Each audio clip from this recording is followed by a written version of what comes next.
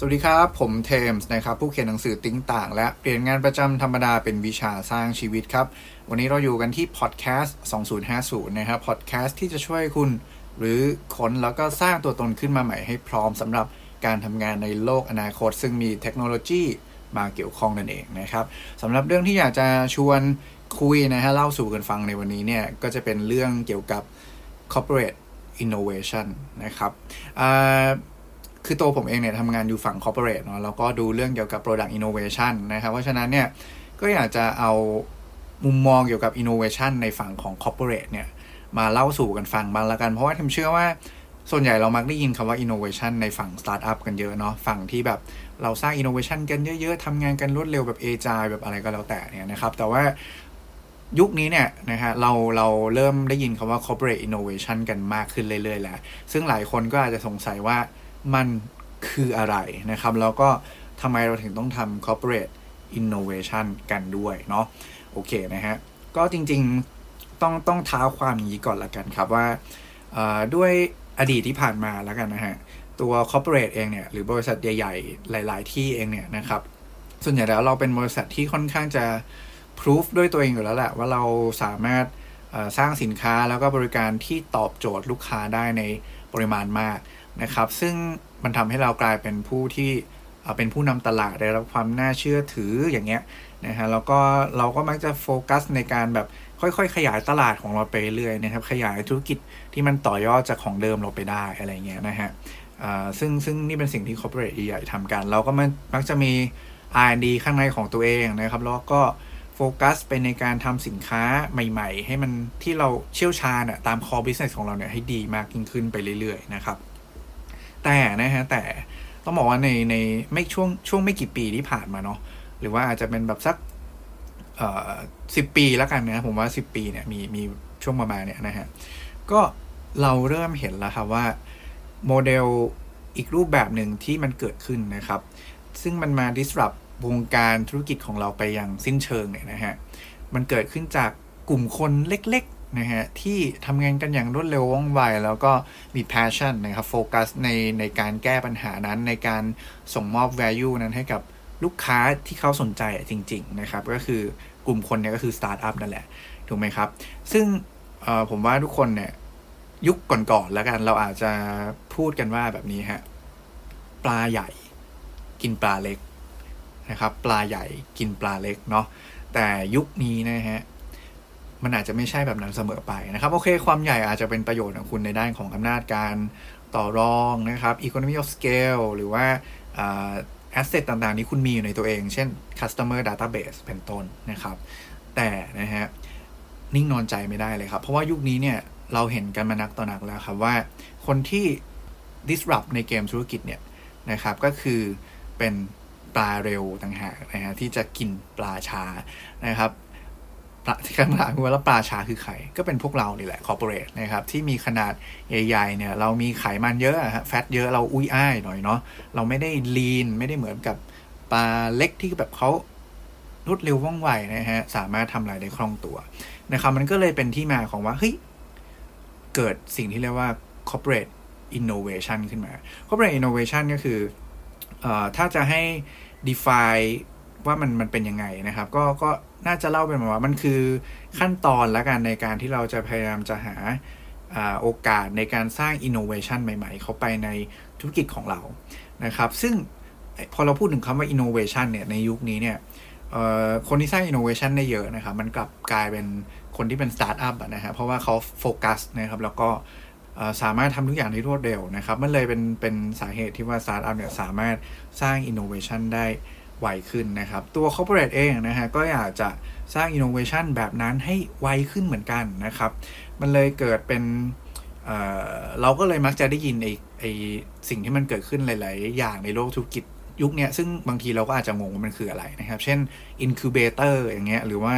accelerator อะไรประมาณเนี้ยนะฮะซึ่งส่วนใหญ่ไอ้พวกเนี้ยเรามักจะได้ยินกันในฝั่งของสตาร์ทอัพนะครับแต่ว่าวันนี้จะมาเล่าให้ฟังครับว่าจริงๆเราถ้าเราจะสามารถทำ corporate innovation ได้เนี่ยมันมองได้เป็นกี่รูปแบบบ้างแล้วก็วิธีการอะไรในแต่ละรูปแบบเนี่ยมันมีวิธีการอะไรบ้างที่ทำให้เราสามารถทำ corporate innovation ได้นั่นเองนะครับโอเคนะฮะโดยสรุปเลยนะฮะก็คือว่า corporate innovation เนี่ยเรามองมันออกมาได้เป็น3รูปแบบหลักๆแล้วกันนะครับ3รูปแบบหลักๆเลยนะฮะแบบแรกเลยครับก็คือคุณสร้างเขาเรียกว่า internal innovation นะครับและนี่คือแบบแรกเนาะแบบที่2นะครับแบบที่2เนาะก็คือ open innovation inside the company นะครับคือคุณสร้าง innovation แหละแต่ว่าคุณเน้นไปที่บริษัทคุณนั่นแหละไม่ที่ corporation ของคุณนี่แหละแต่ว่าคุณก็ open ให้คนอื่นมา collaborate กับคุณด้วยอย่างเงี้ยนะครับแล้วก็อีกวิธีการหนึ่งเลยนะฮะก็คือexternal corporate innovation นั่นเองนะครับเดี๋ยวจะมาเล่าให้ฟังในรายละเอียดว่าในแต่ละคอนเซปต์เนี่ยมันเป็นยังไงแล้วก็มันมีวิธีการอะไรบางที่เขานิยมใช้กันอยู่ในปัจจุบันนะครับยกตัวอย่างเช่นอันแรกก่อนนะฮะ internal innovation เนี่ยก็คือคุณเน้นที่จะสร้าง innovation ให้เกิดขึ้นภายในองค์กรของคุณนะครับเป็นหลักเนาะซึ่งสิ่งนี้มันอาจจะทำได้หลายๆวิธียกตัวอย่างเช่นคุณอาจจะตั้ง innovation team ขึ้นมานะครับแล้วก็ถามว่าแล้วเราวัดยังไงนะครับว่าองค์กรให้ความสำคัญกับ innovation นะครับคือเดี๋ยวนี้องค์กรใหม่ๆที่เกิดขึ้นนะฮะส่วนใหญ่แล้วเนี่ยเราอาจจะเห็นตำแหน่งที่เป็น C level ที่ค่อนข้างจะชื่อประหลาดหน่อยนะฮะเยอะขึ้นมากๆไม่ว่าจะเป็น CDO นะฮะก็คืออะไร Chief Digital Officer ใช่ไหมฮะ CIO อย่างเงี้ย Chief Innovation Officer นะครับหรือบางที่เขาอาจจะใช้เป็นChief Information Officer อย่างเงี้ยครับหรือว่า CTO อย่างเงี้ย Chief Technology Officer อย่างเงี้ยครับนี่คือตำแหน่ง C level ใหม่ๆซึ่งส่วนใหญ่เนี่ยเขาตั้งขึ้นมาเพื่อที่จะมา drive internal innovation เนี่ยให้มันเกิดขึ้นนะครับแล้วก็สร้างทีมโดยการที่ดึงแชมเปี้ยนคือคนที่แบบเจ๋งๆในแต่ละหน่วยงานเนี่ยนะครับมันรวมกันเป็นทีม innovation แล้วก็ทดสอบในการรันอะไรใหม่ๆนะครับสร้างอะไรใหม่ๆซึ่งเป็น innovation ที่เกิดขึ้นภายในองค์กรนี่คือวิธีการแรกนะครับก็คือการสร้าง innovation team ขึ้นมาในองค์กรนั่นแหละนะครับอย่างที่2ที่เป็นไปได้นะฮะถ้าทำinternal innovation เนาะ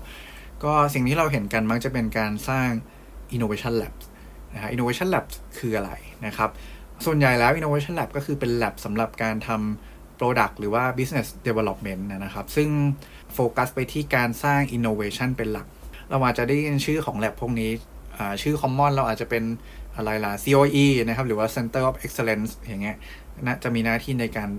สร้างพวก innovation ใหม่ๆขึ้นนะครับซึ่งหน้าที่ของเขาเนี่ยนะครับเขาจะไม่ถูก time pressure ด้วยเวลาที่บังคับว่าคุณต้องออกสินค้าไป commercialize ในตลาดนะครับมันอาจจะไม่ได้ถูกกดดันแบบนั้นนะครับก็คือหน้าที่คุณมีแค่แบบคุณคิดสิ่งใหม่ให้เยอะๆนะครับทำ portfolio of choice นะครับเราใช้คำนี้ portfolio of choice นะครับในการสร้างอะไรใหม่ๆขึ้นมาเยอะๆนะฮะนี่คือหน้าที่ของ innovation labs นั่นเองนะครับหรือว่าอีกอย่างที่คุณทำได้นะครับก็คือการสร้างเขาใช้คำว่าintrapreneurial program นะครับ intrapreneurial คืออะไรนะครับคุณอาจจะเคยได้ยินคำว่า entrepreneur นะก็คือผู้ประกอบการใช่ไหมฮะซึ่งก็หมายถึงนักธุรกิจอะไรเงี้ยเนาะแต่ว่า intra แปลว่าอะไรฮะ intra แปลว่าภายในใช่ไหม intrapreneur ก็คือเป็นผู้ประกอบการที่อยู่ภายในบริษัทพูดง่ายๆคือพนักงานนะครับหรือว่าผู้บริหารที่มีความคิดแบบ entrepreneur นะครับแบบผู้ประกอบการนั่นเองซึ่งintrapreneurial program เนี่ยนะฮะก็คือการเหมือนให้คนในบริษัทตั้งทีมขึ้นมานะครับแล้วก็มาลองสร้าง business ใหม่ๆขึ้นโดยที่เรา support ทรัพยากรต่างๆนะครับให้มันเกิดขึ้นจริงได้นั่นเองนะครับแล้วก็อาจจะให้โอกาสเขาได้ทดลองทำอะไรใหม่ๆขึ้นมานะครับโดยที่เราก็มีfacility หลายอย่าง support ให้นี่คือ intrapreneurial program นะครับสำหรับนี่คือฝั่งของ internal innovation เนาะคราวนี้รูปแบบที่2นะครับที่ทำได้เนาะก็คือ open innovation นะครับ inside company open innovation นะครับพูดง่ายๆก็คือว่าโอเคเรายังโฟกัสไปที่การสร้าง innovation ให้เกิดในบริษัทของเรานั่นแหละนะครับแต่ว่าเราสามารถให้คนภายนอกเนี่ยเข้ามามีส่วนร่วมในการcollaborate กับเราในการสร้าง innovation พวกเนี้ยให้มันเกิดขึ้นได้มากขึ้นนะครับยกตัวอย่างวิธีการเช่นอะไรเช่น hackathon นะฮะผมว่าทุกคนน่าจะเคยได้ยินคำนี้นะครับ hackathon พูดง่ายๆก็คือเหมือนเป็นแบบ corporate อย่างเงี้ยเซตทีมขึ้นมาสักอย่างหนึ่งนะครับว่าสมมุติถ้าเป็นที่ผมเคยเห็นอย่างในวงการแบบ อสังหาใช่ไหมฮะที่แบบคอนโดหรืออะไรอย่างเงี้ยเขาก็จะเซตธีมขึ้นมาว่าอยากได้ไอเดีย innovation สำหรับด้านแบบที่อยู่อาศัยอย่างเงี้ยครับ living หรือว่าการแบบhome automation หรืออะไรพวกเนี้ยเป็นต้นนะครับเขาก็จะเซตธีมขึ้นมาเสร็จแล้วนะฮะเขาก็จะเปิดให้บุคคลภายนอกเนี่ยเข้ามาสมัครในโปรแกรมนะครับแล้วก็ทำสิ่งที่เรียกว่า cloud source idea ขึ้นนะครับเพื่อให้เราได้ไอเดียเยอะๆพวกเนี้ยนะฮะแล้วก็เข้ามาใช้ในการทำให้ innovation เกิดขึ้นในบริษัทนั่นเองนะครับส่วนว่าคุณจะ funding หรือไม่ funding อะไรเงี้ยนี้เป็น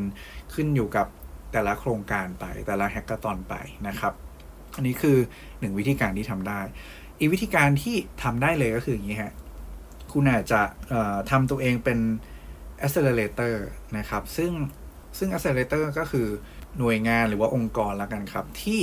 พยายามที่จะ drive นะครับ innovation ให้เกิดไวขึ้นนะครับยกตัวอย่าง accelerator ที่เราเห็นในประเทศไทยเนี่ยมันมีเยอะมากมัน10 กว่าเจ้านะฮะยกตัวอย่างเช่นอะไรล่ะ DTech Accelerator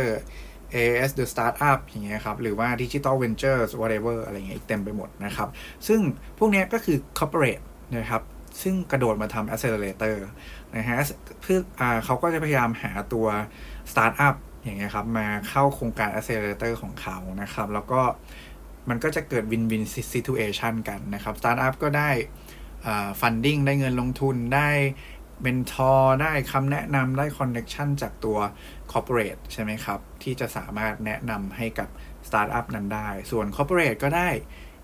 วิธีคิดได้ innovation ได้ know how ใหม่ๆนะครับมาอยู่ในproduct portfolio ขององค์กรเพิ่มขึ้นไปด้วยเท่ากับว่าเขาก็สามารถลงทุนหรือว่าซื้อเป็นหุ้นของ startup ก็ได้มันก็จะเป็น win-win situation ที่เกิดขึ้นนะครับอันนี้ก็จะเป็นอีกหนึ่งรูปแบบของการทำopen innovation นะครับซึ่งเป็น inside the company นั่นเองเนาะนี่คือรูปแบบที่2นะฮะแล้วก็รูปแบบสุดท้ายรูปแบบที่3แล้วกันครับอันนี้ก็คือเป็น external corporation โทษทีครับ external corporate innovation นะครับผมว่าทุกวันนี้เราน่าจะได้ยินคำว่า corporate accelerator เหมือนกันนะครับ corporate accelerator คืออะไรนะครับก็จริงๆก็เป็นองค์กร accelerator ประเภทหนึ่งแหละนะครับซึ่งเขาอาจจะทำให้มาเน้นทำให้ตัว corporate นะครับพูดง่ายๆคือว่าจากถ้าเดิมเนี่ยถ้า corporate โดดมาเปิด accelerator ของตัวเองเนี่ยก็จะเป็นตัว corporate เป็นคนรันเองใช่ไหมฮะแล้วก็จะเป็น open innovation แบบในคอนเซปต์ที่2แต่ว่าคอนเซปต์ที่3เนี่ยก็คือตัว corporate เนี่ยไม่ได้โดดไปเปิด accelerator เองครับแต่ว่าเราหา outsource accelerator เนี่ยมารันให้เรานะครับมาทำการ matching ระหว่าง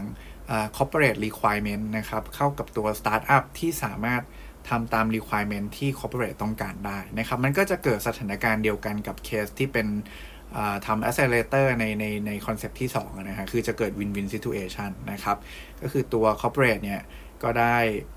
ประโยชน์จากความรวดเร็วนะฮะแล้วก็